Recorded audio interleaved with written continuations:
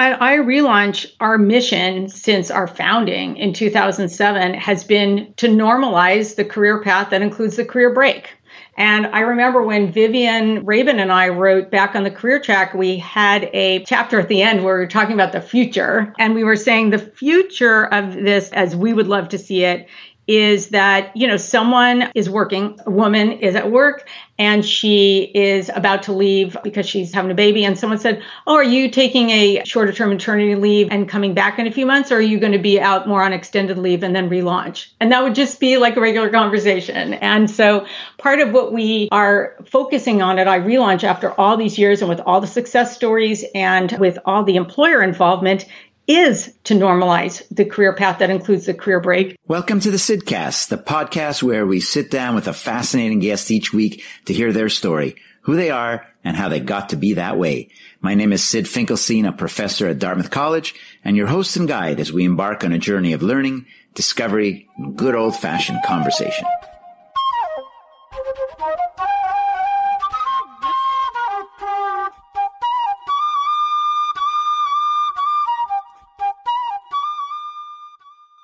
Welcome to the Sidcast. This is Sid Finkelstein, and this is episode 113. And my guest today is Carol Fishman Cohen. It's tough to find talent. It's tough to find great people, right? We have a talent shortage all over America and actually in a lot of other countries as well. A lot of people have changed their lives because of COVID. They don't want to go back to the work they did before. And the battle for getting great people has never been tougher. One thing that I have noticed over the years, and I wrote about this in Super Bosses as well, is something I call untapped talent pools. Groups of people that, for whatever reason, have maybe not been given the same opportunities as others. They've been bypassed. Sometimes it's because of outright discrimination. Other times it's because of a lack of creativity. And it just seems to me that this notion of thinking about your talent pool and where you're searching for people, searching for talent, is something we should spend maybe some more time on. It's really kind of interesting because when people come and tell me, executives tell me or CEOs tell me how tough it is to find great people, the first thing I ask them is, well, where are you looking? So often they're looking at the same places they've always looked, the same schools, the same backgrounds, the same experiences, etc. And sometimes it pays to be a little bit more creative. Think, for example, of, I studied Bill Walsh, the former head coach of the San Francisco 49ers, kind of legendary head coach. He was one of my super bosses in that research, in that book.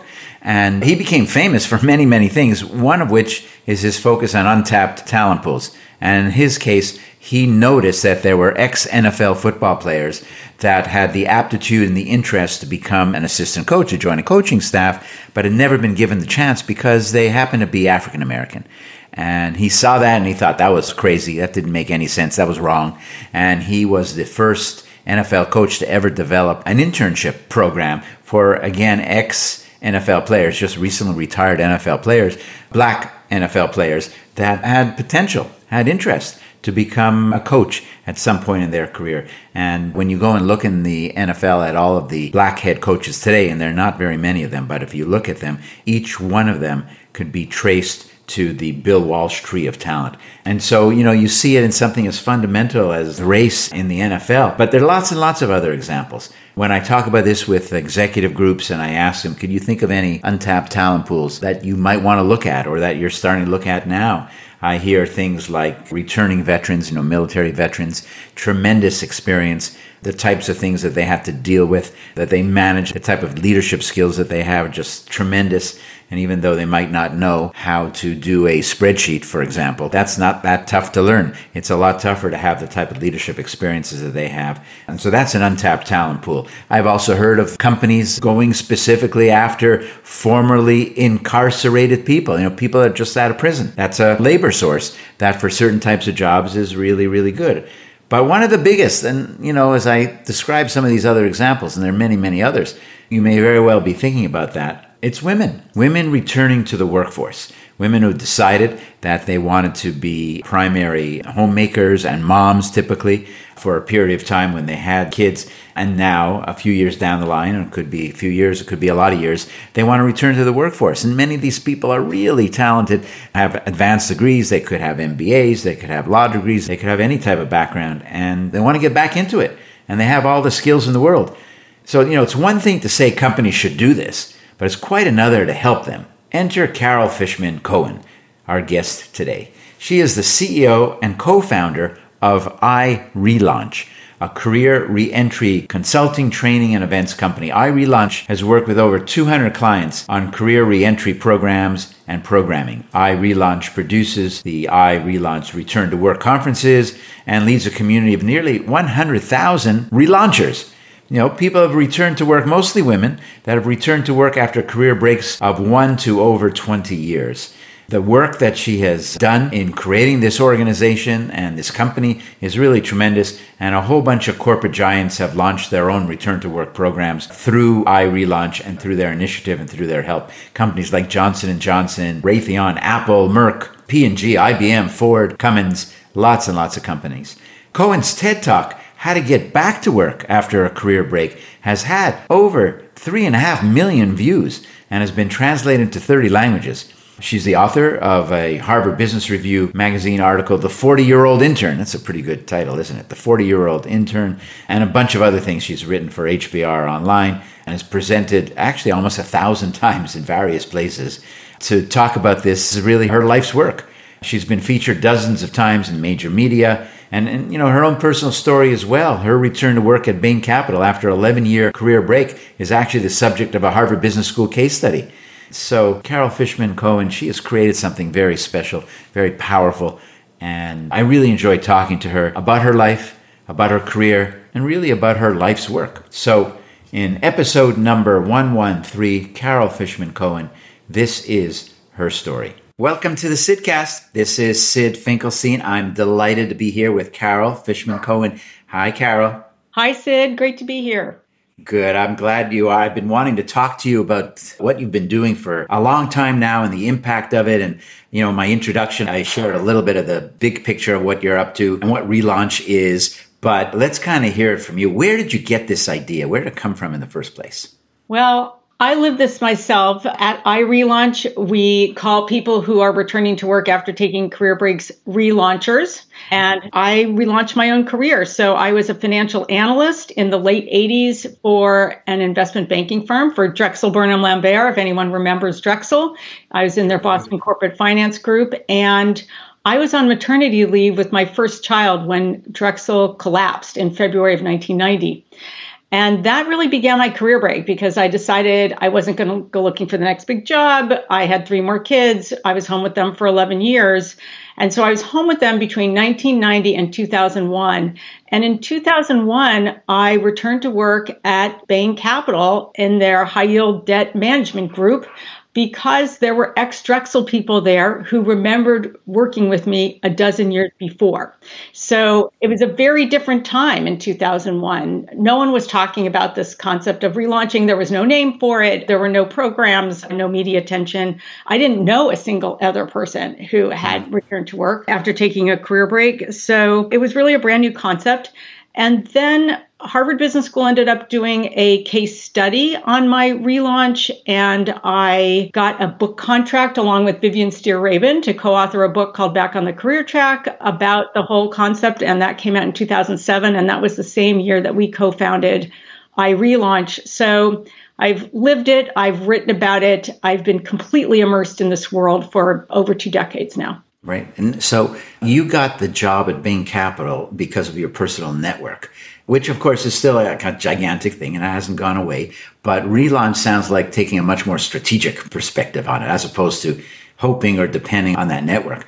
And we'll get into that. But I'm curious about just because you lived it doesn't mean you're going to create this. Do you remember when you got the idea to say, this is actually, this is more than me. There are a lot of people and there's a business opportunity and an opportunity to help a lot of people. Do you remember when that thought came to you or did it kind of build over time or what? Well, I'd love to say that there was a grand strategic plan right from the beginning, but that was not the case. Vivian and I got this book contract. They had an auction for our book. We got an advance to write it. It was for a major New York publishing house. And we were doing research for the book between 2004 and 2006. At the time, we were focusing on women who take career breaks for childcare reasons or stay-at-home moms. So we interviewed over 100 stay-at-home moms who had returned successfully. We were talking to academics and work-life experts and recruiters and employers. And during that time, the first return to work programs were starting to be conceptualized. And Lehman Brothers launched one called Encore around that time. UBS launched Career Comeback, which went dormant for a number of years and then it got revived. And Tuck was working on a program called Back to Business with funding from Citi. And we were involved in the Tuck/Citi programs and the Lehman program.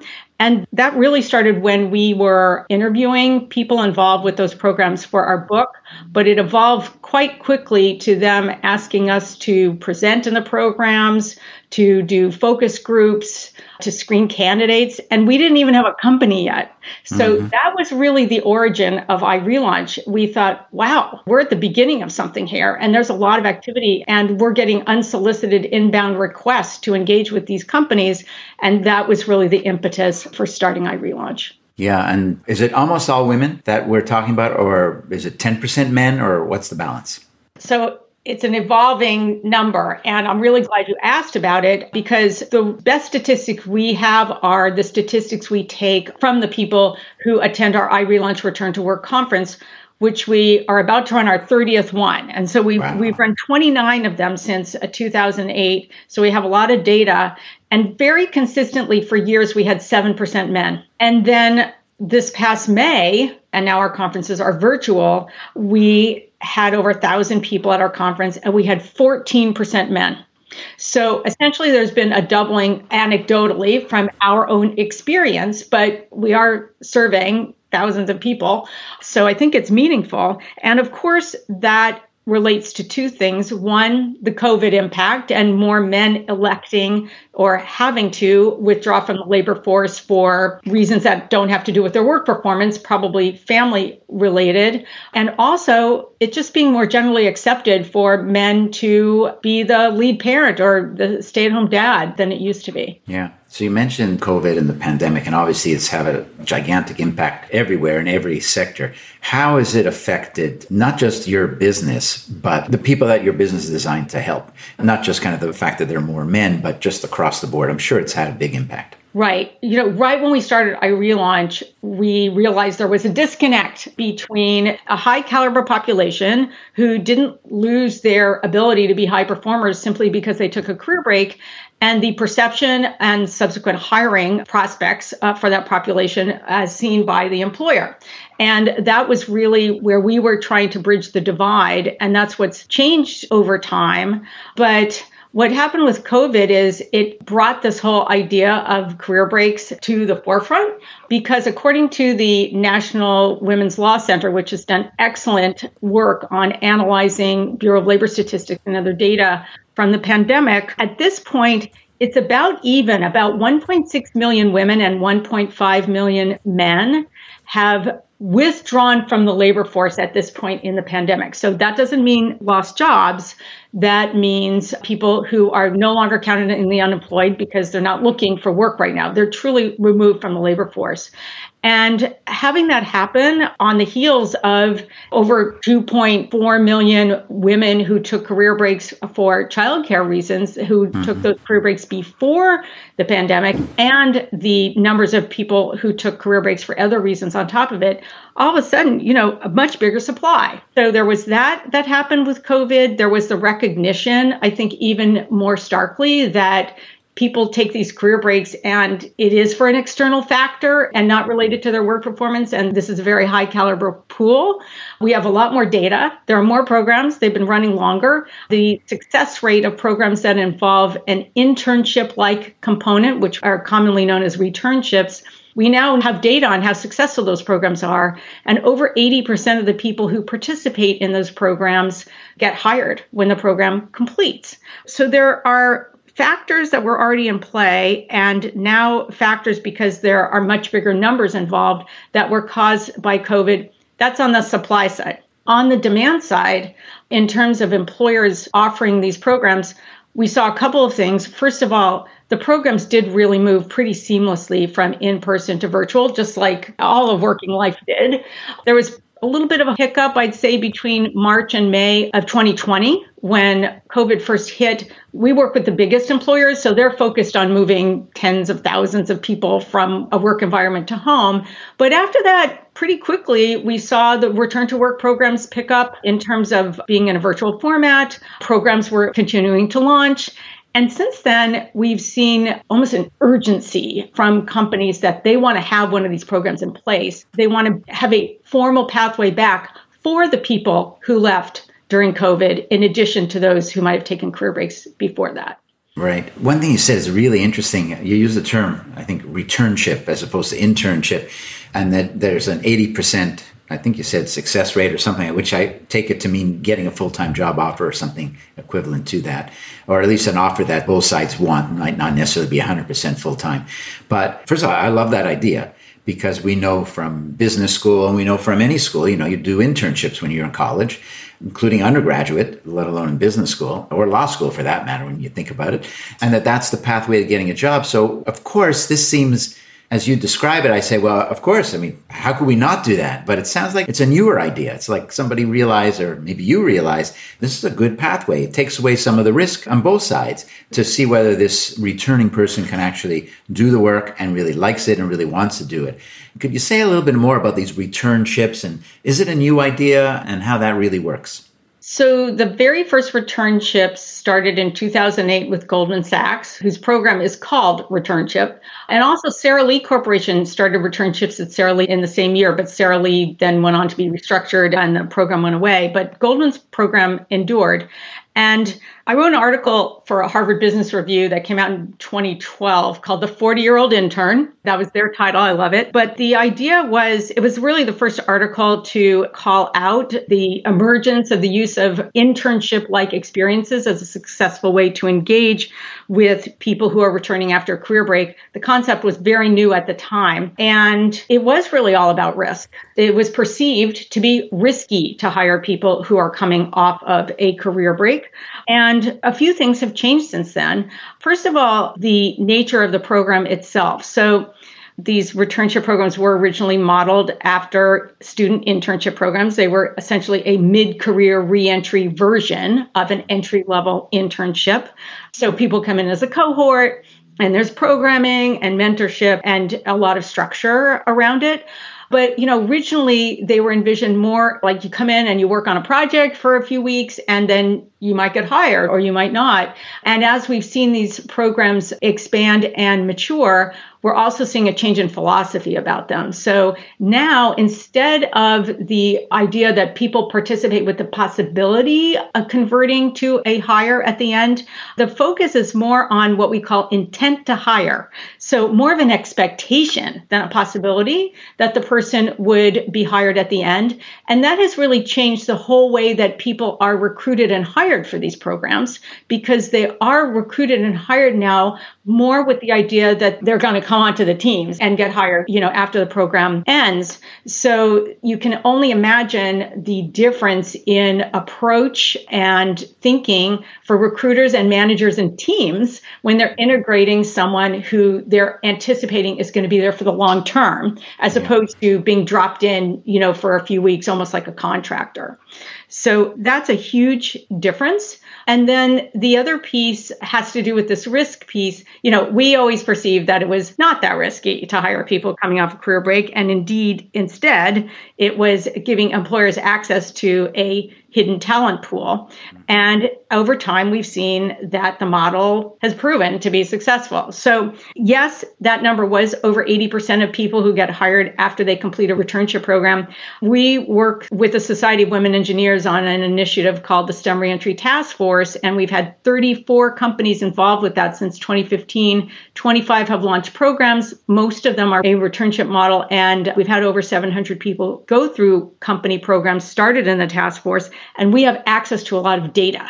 So the actual number from task force companies that we can study closely is 84%. So that's a more specific conversion percentage. And so actually, when you do these studies, what are you able to find out? Are you able to demonstrate to prospective companies thinking about creating their own relaunch program, for example, that the success rate or the tenure of these rehires is actually as good as or better than other hires? Do you look at things like that, and what are some of the metrics that you look at? So the key metric that's been in place for a long time is the conversion rate. And, now though, some of the earliest programs have been around long enough that you could measure retention. And what do the retention rates look like?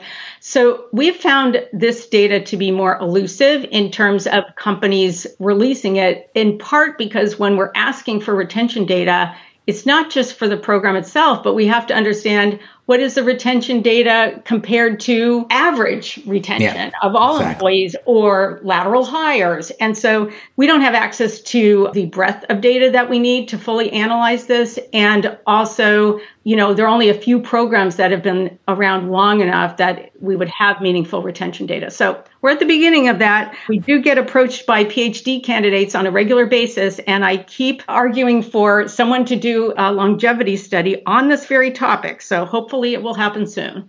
That's great. And so if I'm a senior executive in a company that's doing this, I would definitely have my own internal metrics that would demonstrate that it works or it doesn't, or what could be done to make it better or for our particular culture. So I'm never surprised anymore about what companies do or don't do. But this is the type of thing you would think would be almost a no-brainer for them to, keeping track of, right? Yeah. And also look at the evidence in terms of how many more companies are running these programs. About 40% of the Fortune 50 are running their own in-house return to work programs. Now, less than 10% of the Fortune 500, there's definitely a skewing toward the large companies are the most active running these programs. And it makes sense. They're the companies hiring the most people. And that number doesn't even include private companies that have programs like Vanguard, or, the Fortune 50 doesn't include companies that are based outside the United States, like Credit Suisse or TD Bank. They have programs, or public sector. And public sector is its own really exciting topic, because really what drove the wave of expansion of companies offering or employers offering return to work programs, it was first Wall Street and financial services.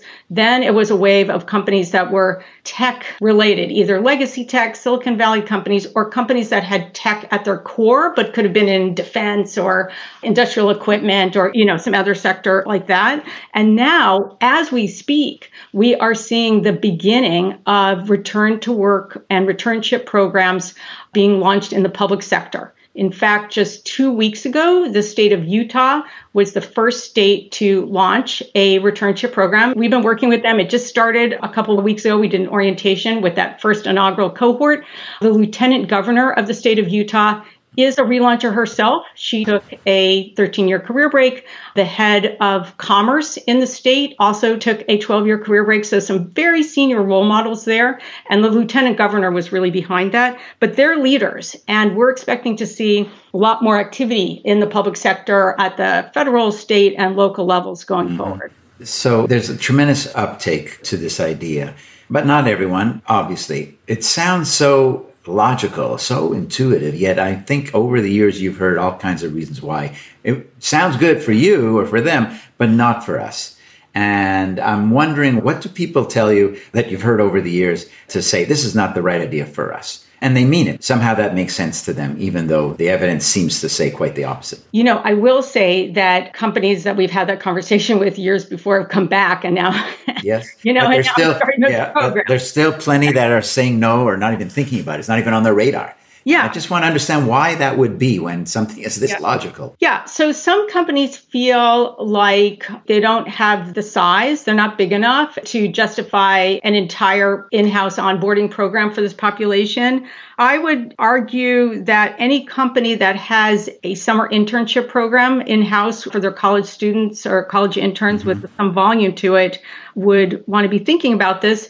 We're seeing a change now because of labor markets tightening. So not only are we seeing more companies look at offering these programs, but we're actually seeing a broadening of the eligibility guidelines for them and a lowering of the minimum number of years of career break to be eligible. So, there are companies that might think, or employers that might think, I don't know if we can convince our managers, because managers are key here. Managers have to be open to allocating some of their open headcount to the program. So that means that if they have openings that are under their purview and they assign a couple of them to the return to work program, they're taking them out of circulation for people who would be applying who don't have career breaks. So there are some managers that aren't ready to do that yet, or they want to see how it works for other people, and then I'll tell you if I'm going to be involved too. So I would say that that is probably a reason that a particular employer might not engage with a program like this. And also if they feel that it's not going to scale the way they need it to in order to be meaningful. Yeah. One thing I would think of that would be a concern, and I want to toss it around a little bit with you, is if someone's out of the workforce for 6, 8, 10, 12 years, the world changes every day, every month. And technology, I mean, there's nothing similar. It seems like, I don't know, was there an iPhone 12 years ago? Maybe. But it seems like everything is different. And so there's a ton of catch-up required. And so if you're out of that and you're doing something else, you just can't possibly be as current. And so your learning curve is really, really steep, let alone the psychological or social one that we'll talk about later, but from a more personal point of view, but from a professional point of view. I mean, that sounds logical to me. Or it sounds possible. I mean, I have a good counter argument to that as well, but I'm curious, you must hear that and what you think about that. Yeah, that is the number one concern of employers and managers is technological obsolescence. And what does it mean? We say that it's a temporary condition. So what we've seen are when people are ready to relaunch their careers, there are a few different things that they do. One of them is going to be, and it depends on their field and how long their career break is, but if it is a technical field and they've been out for a long period of time, they are going to start reskilling or upskilling on their own. And something that's been a real game changer that used to not be available are high quality courses and credentialing programs. And some of them are free. They're all online now. Many of them are free. And employers will value someone taking an edX or a Coursera course if they finish it. And also, if people are technical, it could be like you're an electrical engineer and you've been out for 10 years and you're taking the MIT edX course in Python to retrain as a data scientist. And also, maybe you're learning some other programming languages. There's something called a GitHub portfolio that technical people create now, and they put all their technical projects in there, and that is linked to their resume. So these programs are competitive. When employers set them up, they're competitive. And hundreds or thousands of people could apply. And the people who rise to the top are the ones who are already taking that first step to upskill and reskill, not only signaling that they're updating their skill set, but their seriousness about getting ready to return. And employers will say, we're also looking for the fearless learner. So it's like we're not so worried that they know every last new development that's going on in the field, but we want to know how they approach it when they don't know. And some of the return to work programs that are more technically focused will include certain types of proprietary technical training. Maybe the group goes through that not just online, but there are some extra coaches available or extra resources. So this is very much recognized. We say it's a temporary condition, and we have hundreds of success stories. Especially, we like to put out success stories of technical relaunchers who return after very long career breaks. So employers can see there's not a direct correlation between length of career break and success in the role. Yeah, and so part of the story here is that these relaunchers are really working at it. They're not just showing up with their world-class resume, dusting it off and saying, look what I did 10 years ago.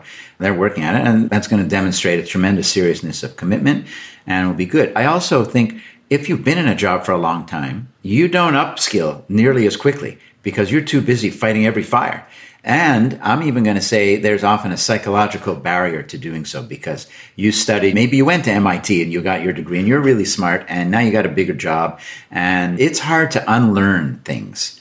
In some ways, you could argue that someone that has just been away for, I'll just say 10 years, they have less to unlearn. They just have to learn or relearn. They just got to be smart enough and dedicated enough to do that.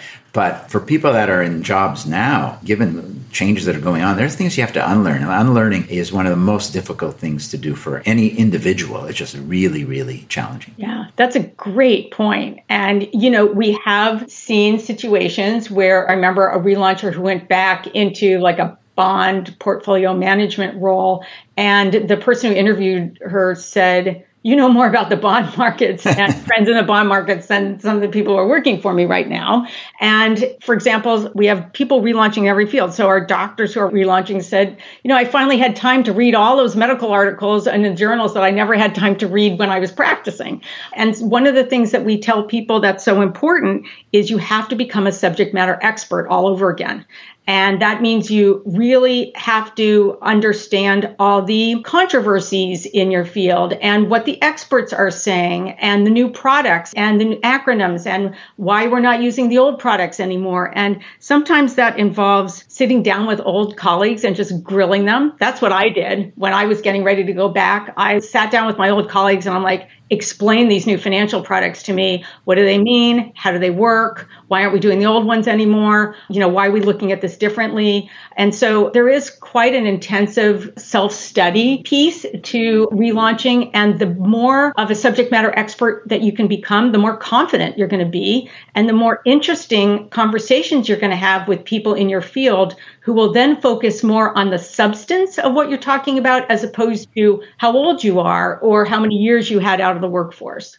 Yeah, that's great. I want to talk a little bit about some of the policy implications of this as well, which I'm wondering about. And so I'm thinking about, for example, women that want to have a family, want to have children, want to bring up their children by being stay-at-home moms for a period of time, which you've done and millions of other women have done. And many women thinking about whether they can even do such a thing if they're also extremely career-oriented and moving up quickly. And let's also throw in the average age of an MBA student, if we want to just take that population, when they graduate is probably 29 now. And that's a prime childbearing age, and that door does not stay open forever. And I know from personal experience talking to people, there are a lot of women that have made a choice. And it's a choice that maybe when they were younger, they didn't want to make or didn't think about it, but their choice is their career. And that's fine if that's your choice. And a lot of people do that. But if that's your compromise, it's less fine. And from a policy point of view, it doesn't seem to be a good thing for society when we push people into that situation or they feel that they've got to do that. Then we have this opportunity or this concept of a relaunch that means you could actually do both of these things. You can still have that high-powered career and accomplish things in a professional sense and still have kids. I'm not even sure what my question is here, other than there seem to be important policy issues, societal issues here that I'm trying to grapple with. And what do you think about that? Yeah, so at Relaunch, our mission since our founding in 2007 has been to normalize the career path that includes the career break. And I remember when Vivian Rabin and I wrote back on the career track, we had a chapter at the end where we were talking about the future. And we had, I think, turned this in at the end of 2005.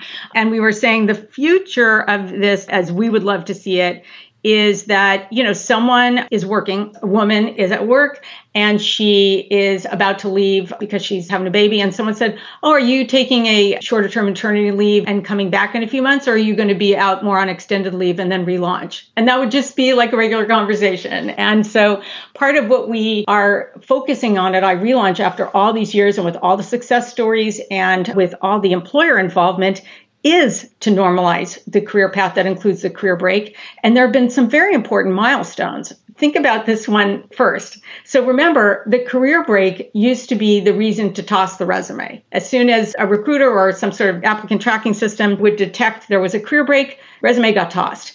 Now, with these return to work programs, you have to have a career break in order to apply for and participate in these programs. So that's a huge milestone. It's a complete reframing of the career break now that it's an eligibility factor for the programs. The other thing that we've seen, and we look at this in terms of, are we witnessing an institutional shift toward this normalizing of career breaks? So the reframing of career breaks for eligibility is number one. Number two just happened in March of this year when LinkedIn decided to build into its pre-populated drop-down menus personal leave designations. So stay-at-home mom, stay-at-home dad, stay-at-home parent. And that to us had an outsized significance because LinkedIn, the arbiter of career pathing and career profiling, was essentially validating the personal leave designation as part of profile building as something that was more normal and acceptable. And so we thought that was a really big deal. And in fact, we even talked to employers that run return to work programs and say, the more people that put that designation on their LinkedIn profile, the better it is for employers running programs, because you'd actually do a keyword search sort. And identify more people on career break who designate that. And then I actually wrote an article in Harvard Business Review about these 3 stages of this institutional shift. And what I say about the third step hasn't happened yet. That's going to be when recruiting platforms, applicant tracking systems, anywhere where you can post a job or keep track of people in a job once they're inside a company, have on their pre-populated drop-down menus a category for return to work program. So right now you have to fit it into like internship or contract or something that isn't quite perfect, but we want them to be ubiquitous enough that it has to have its own category. So, Carol, you have a model of a return to work after a significant period of time. What about the multiple returning to work over a lifetime of a career, where maternity leave, well, actually, in many countries, you get a mat leave, as they call it in Canada, of a year, and you're guaranteed getting an equivalent job, if not your own job, when you come back. And that's the norm in most of Western Europe as well. America, of course, is far, far behind any way of thinking about this for all sorts of reasons. And I have nieces and nephews that are in their 30s, and that's what's going on. And they've had a couple of kids, and they go back to work, and it's fantastic. They don't feel like they're falling behind. They feel like they're still active. And in their case, their choices are to spend a year or two with their newborn and then balance childcare and work. We don't really have that. I think you have to drop out of the workforce. And I don't even know if any company in the whole country would give you a year. I think some companies are more and more, I don't want to call it generous because I don't want to reward 6 weeks as call that generous, but you know what I mean. You mean 6 months? 6 months is good. 12 months is better. But anyways, so what about this idea of a career, which by the way, could easily track the way people shift careers anyways. All that data has been out there for a long time about how we're going to be doing different things and different jobs and different responsibilities along the way. But what about this idea of having multiple career breaks, whether it's, it could be 2, could be 4, could be 5, might not even track the birth of a child. It could be an extended sabbatical, which has a very, very different connotation, I understand. But is that something you're seeing? Is that something you're thinking might become a trend that you'd want to be involved with? Or what's your take on kind of the multiple return to work story? We're not seeing it. We have seen some instances where people have taken 2 career breaks because they had to move their family across the country. Sometimes we see a childcare career break that's then prolonged by an elder care issue, or maybe there's a childcare career break and then later there's an elder care career break. So we've seen some of that really caregiving related. Mm-hmm. Now, Manpower Group did an interesting study. It was now about 5 years ago on millennials. And they were asking millennials about anticipating future career breaks. Now, they defined career break as 4 weeks or more. Okay. And so when they defined it that way, 84% of millennials anticipated that they would have some sort of career break in the future. So, of course, that didn't meet our definition. So we looked further into their data, and they actually had it broken down. And some of it was an extended honeymoon or, something that you would do for 3 or 4 or 5 weeks. But then they had categories like support my spouse or partner in their job, caregiving, categories that pointed to a longer career break. And we saw, calculating that over 50% of the men and over 75% of the women were anticipating a future career break for one of those reasons, which pointed to a more extended leave. So we think, career breaks, I don't know about multiple career breaks or one person taking several during their lifetime, but we are seeing the idea that more and more people are anticipating a future career break, the younger generations. So career breaks are not going away. And that's another reason why it's really important for employers to think about, do they want to have a formal program to bring people back? Because when they establish one of these programs, they're sending a signal to everyone in their company. They're sending the signal to their own alumni who might have left, who are high performers, who they can bring back through these programs, to their employees who are in later life stages, who might have a spouse or partner or a friend who is on career break and interested in coming back. And then you have the younger generations, the people earlier in their careers who are looking to the future. And they're thinking, wow, my company really gets it. They know that people go through life stages, and sometimes that involves a career break. And if I decide to take one, I know there's a formal pathway back here. That makes me proud of my company. And I'm really excited to work for a company that thinks that way and has that kind of program. So that's what we're seeing. It's funny that Manpower study that defined it in terms of 4 weeks. I mean, in Europe, that's called, barely a vacation. Right. And in America, this is a career break. I mean, it's sadly funny is kind of how I might describe it. When people go back to work, I'm thinking they are so motivated, so excited. Almost like, when you're starting your career, you need to establish yourself. You're willing to do whatever it takes, just about. And so you're nodding your head. People can't see that, but that's what you see, right? That's the mindset of the returnees. Yeah. So let's talk about the attributes, because this enthusiasm, the excitement about returning to work because we haven't been working is one of the great attributes, as you're pointing out. Like I remember when I was in year 9 of my 11-year career break, of course, it was 1999. No one was talking about this. But I remember thinking, I was just chomping at the bit. I was like, I got to figure out a way to get work back into my life. Now, that's the perspective of someone who didn't have financial pressure. And, we never generalize from one person's experience, and career breaks happen for all sorts of reasons, and returns happen sometimes because of divorce or death or disability of a spouse or partner. So I do want to acknowledge that. But even for financial reasons, the enthusiasm of relaunchers when they're back on the job, they're so excited to come into work every day. That is contagious. And the managers consistently comment on how relaunchers inject this enthusiasm into their teams. Now, beyond that, if you think about they're educated, they have great work experience, they're in a relatively stable life stage, and they are more fully formed as humans. They're more self-aware. And rather than being in a more exploratory mode like you might be earlier in your career, and as you should be, it's almost the opposite when you're coming back to work, because the career break forces you to step back and reflect on whether you are on the right career path to begin with. And many of us come back to our same career or something related to it. And that's after a lot of thought and deliberation about where we can add the most value to an organization. That's a great employee to have. And then the other piece about relaunchers is that we've worked already. So we've worked on multi-generational teams and with different personalities and under work deadlines. So that does not have to be taught.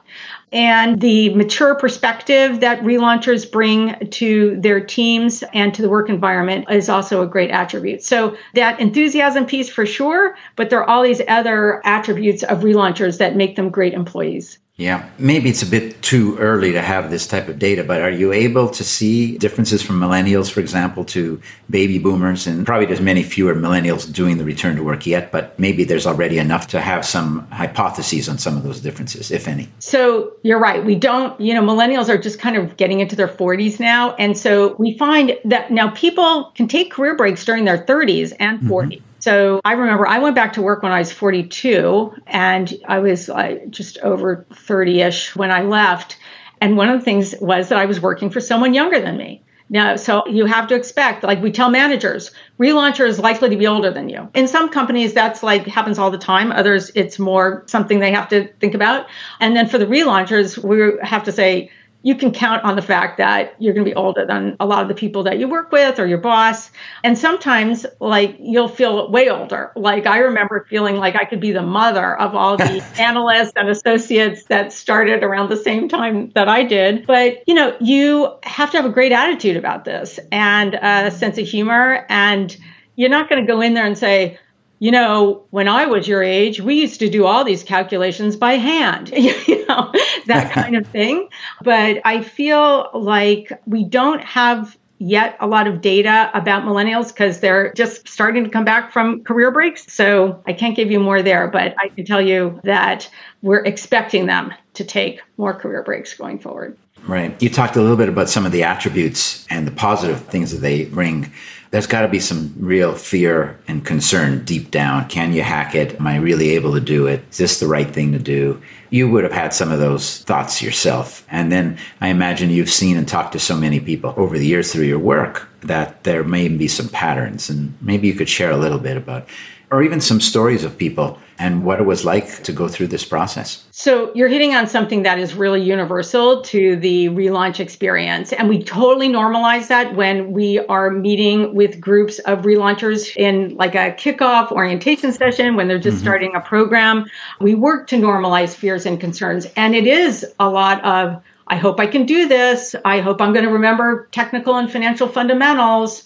I hope everyone's going to like me and I'm going to get along with my team and I'm going to be able to meet or exceed expectations. So all of that's going on. But that's really why the relaunch is different from a regular job search, and it's different from a regular return to work. And that's one of the reasons we have these programs, is because there is this loss of confidence that occurs when people are professionally disconnected for a long period. So we look at it in terms of society, values who we are as people in terms of what we do for work. And people always ask you early on, so, what kind of work do you do? And if you're home with kids or if you're on some other kind of career break, they kind of automatically put you in a different category. So the longer you are professionally disconnected, you can experience a diminished sense of self. And you have to regain that as part of your relaunch, in addition to reinvigorating your networks and reskilling or upskilling, plus all the things that you would normally do in a job search. So that does distinguish the relaunch from a regular job search. And then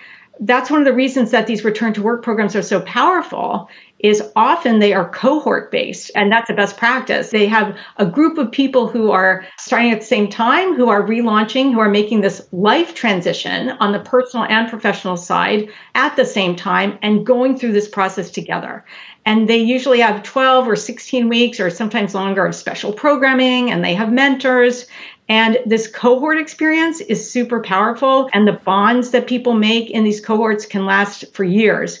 And the other thing I'll say about it is, in the last couple of years, our consulting practice when we're working with companies has gone global. So we work with relaunchers all over the world now. And for example, MasterCard had the very first global returnship cohort. So everyone in 13 countries started on the same day and moved through the program together. And so it was like a living laboratory. And we could see that relaunchers, no matter where they were in the world, had the same concerns. Like the same things they were excited about, the same things they were concerned about. And then if you're taking a career break for family reasons, for childcare reasons, and you have a family at home, you're not the only one making the transition. They are too. And you're kind of worried about them also. So that's another dimension. And a very interesting feature of the return to work programs going virtual during COVID was that the relaunch that was made by people who were coming off of childcare career breaks was gentler than the one where you had to get up and leave the house and go into the office on the same day that you relaunch your career. Now you're around. You've gone back to work. You're in the program. You're relaunching your career, but you're home.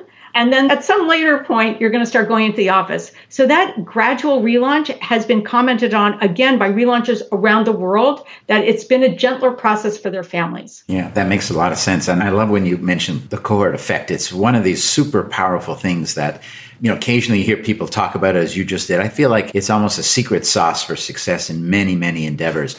As one different type of example, there's a group called Posse out of Tennessee, and they put together a group of high school kids, often from underprivileged backgrounds, that end up going to the same university, and they form a cohort among them. So they have a natural kind of affinity group.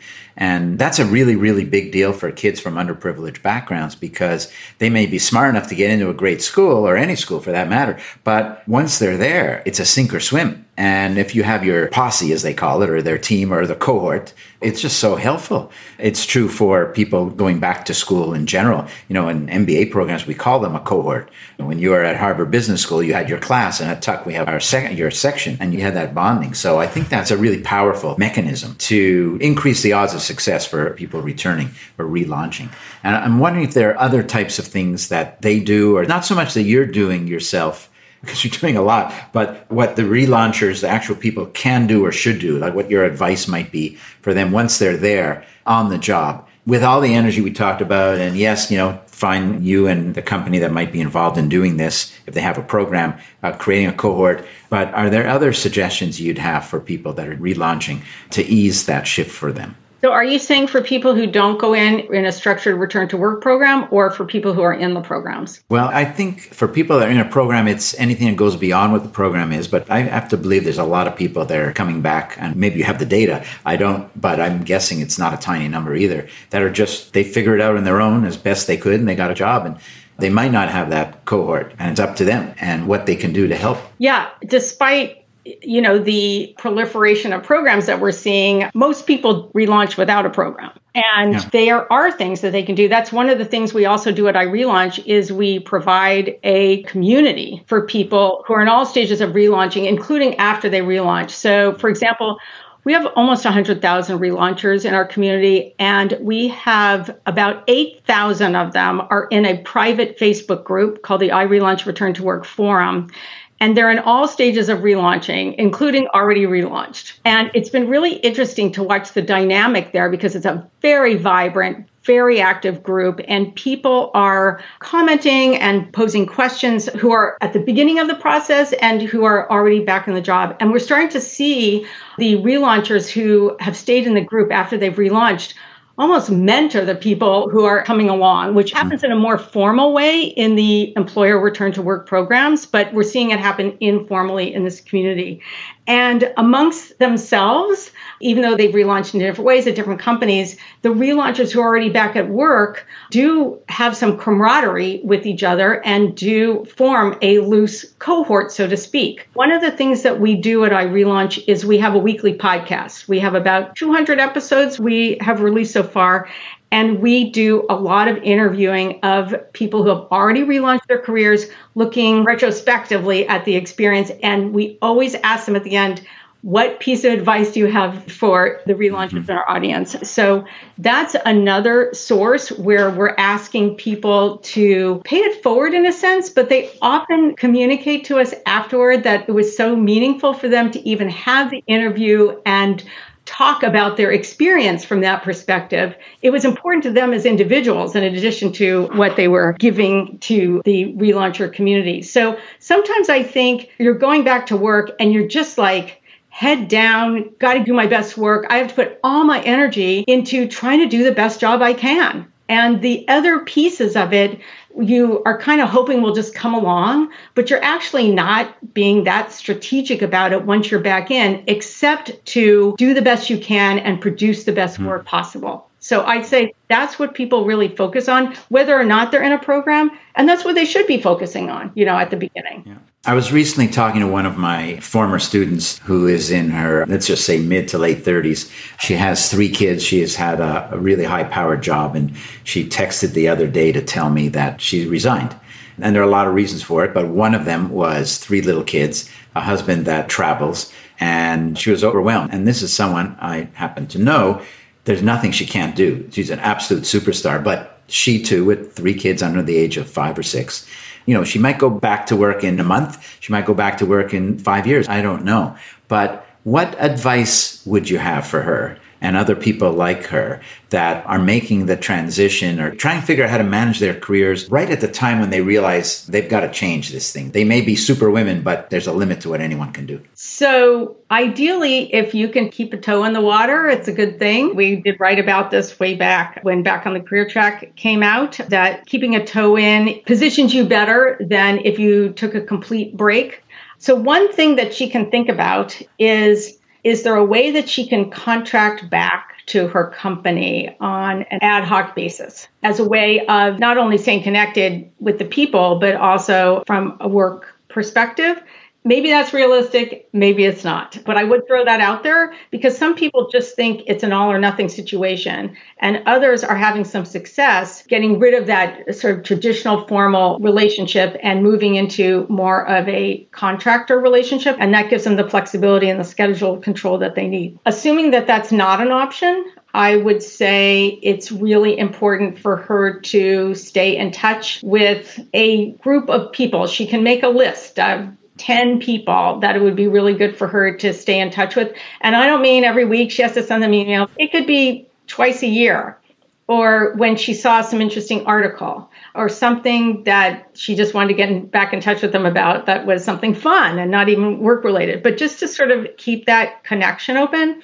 if she has any kind of licenses, if people are lawyers and they're members of a bar or any kind of licenses, we tell people do their best to keep those renewed as opposed to let them go and then they have to reapply, and it's a much bigger deal than if they had simply been like paying a membership fee and taking a few continuing education classes every year. And also, I would say, use this time to step back and reflect and think about her career path to date. And think about, does she want to go back to what she was doing before? Does she want to do something totally different? And when I say this, I want to be realistic. When you take career breaks, you're not taking a career break so you can immediately start strategizing for what you're going to do when you're returning. You're taking a career break for a reason. So do what you took the career break for. And then at some later point, you can think about, was I on the right career path? Is there something else I want to do? Try to think about new career goals for yourself. So I would use the time to do that.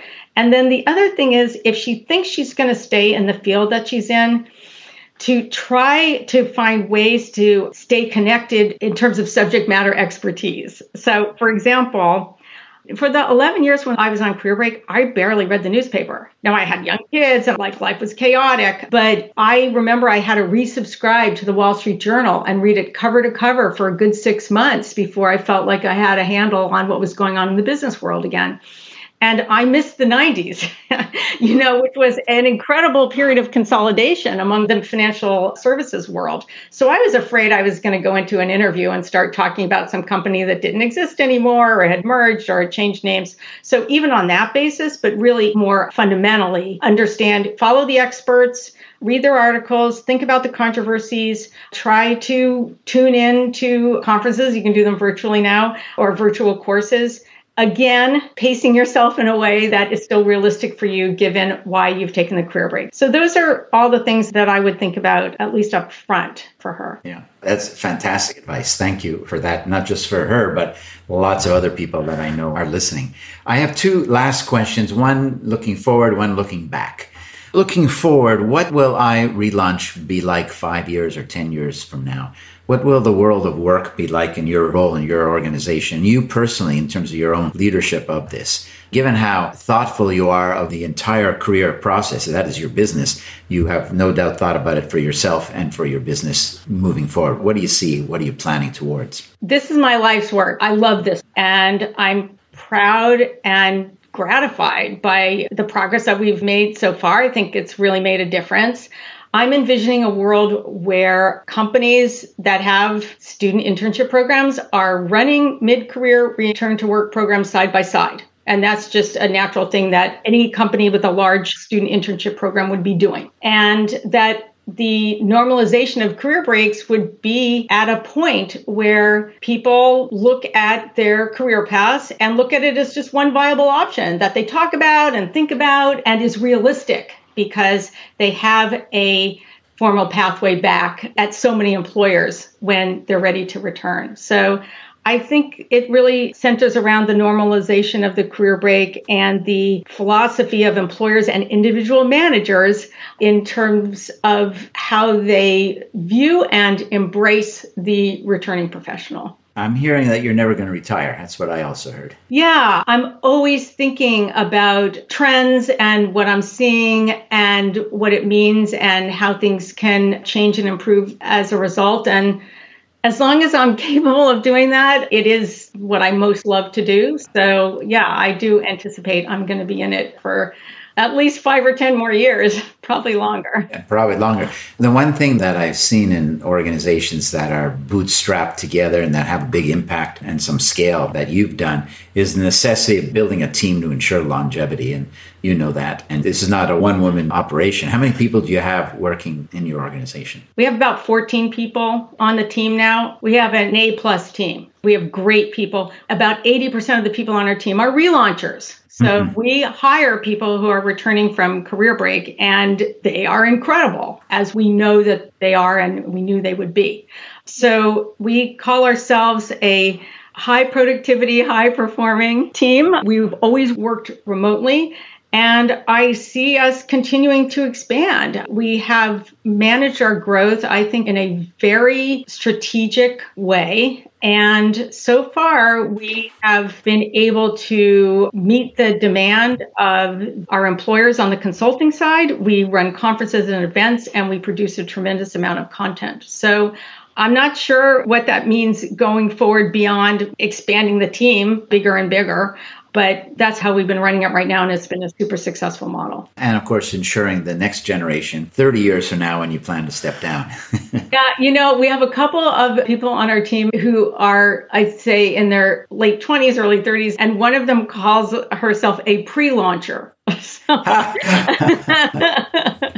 Well, you know what I really like about that also is that these people that get immersed in these ideas are starting to think about their careers that way, that this is, you use the word normalize a few times, that this is normal, that this is okay, that this is not a negative thing to do. This is called life. And I would like young people to be thinking about that right from the beginning, men and women. Yeah, absolutely. And I should name it. It's Shannon Amsbacher, who heads up all of our marketing, and she is the one who coined the term pre-launcher. And I completely agree with what you're saying, because part of what's going on here is role modeling. So when we have these relaunchers who return to work after long career breaks, they are incredibly inspiring and instructive for individuals who are looking to relaunch soon or way in the future. They're also role models for employers as to what is possible. So the more success stories that we have out there, then the better it is for everyone who is going to be relaunching their careers going forward on the employer side and also on the individual side. Okay, last question, looking back. I like to ask people about advice, and you've given various advice already, but advice of a different ilk here. If you could magically go back in time to when you were 21 years old, in college, and you could lean over to the 21-year-old Carol and say, if there's one thing you want to know, or there's one thing you want to be alert to, or there's something you should know about the world, or about work, or about life, what would it be? What would you have wanted to magically tell yourself, or have heard or learned when you were 21 years old, really at the beginning of your own career, your own life?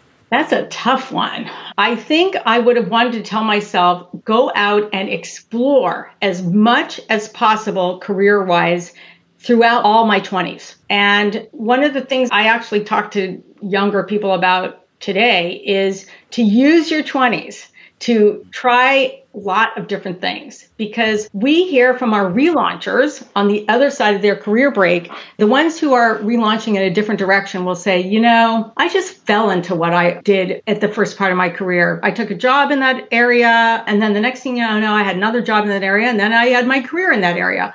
Or they said I was fulfilling someone else's expectations. So it was like my parents wanted me to go to law school. So I went to law school. I never really wanted to do it. So now that I'm relaunching, I'm going to do what I really want to do. So in my mind, that lesson for my younger self, for younger people today, is explore as much as possible. Try not to be fulfilling someone else's expectations.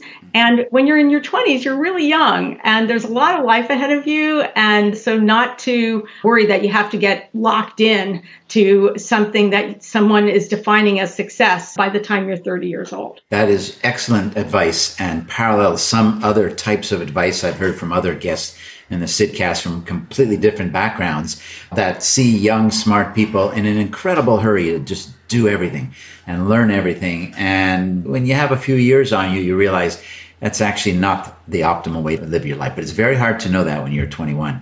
And this notion of fulfilling someone else's expectations is very powerful, very powerful. And I've caught myself personally as well on that and have avoided actually making what would have been a gigantic mistake in terms of my own career by not falling into that trap. But I had gone down a path because it just feels good. People tell you how great you are and you'd be great to do this, and it gets built up, and who doesn't want to hear that? And then you got to kind of know who you are. You got to center yourself.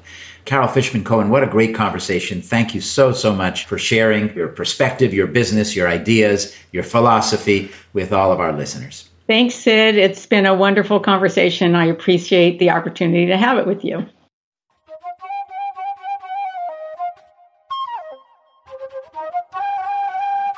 Thank you for listening to the Sidcast. I'm really excited to be bringing you season 3 and really appreciative that you've chosen to listen to this episode.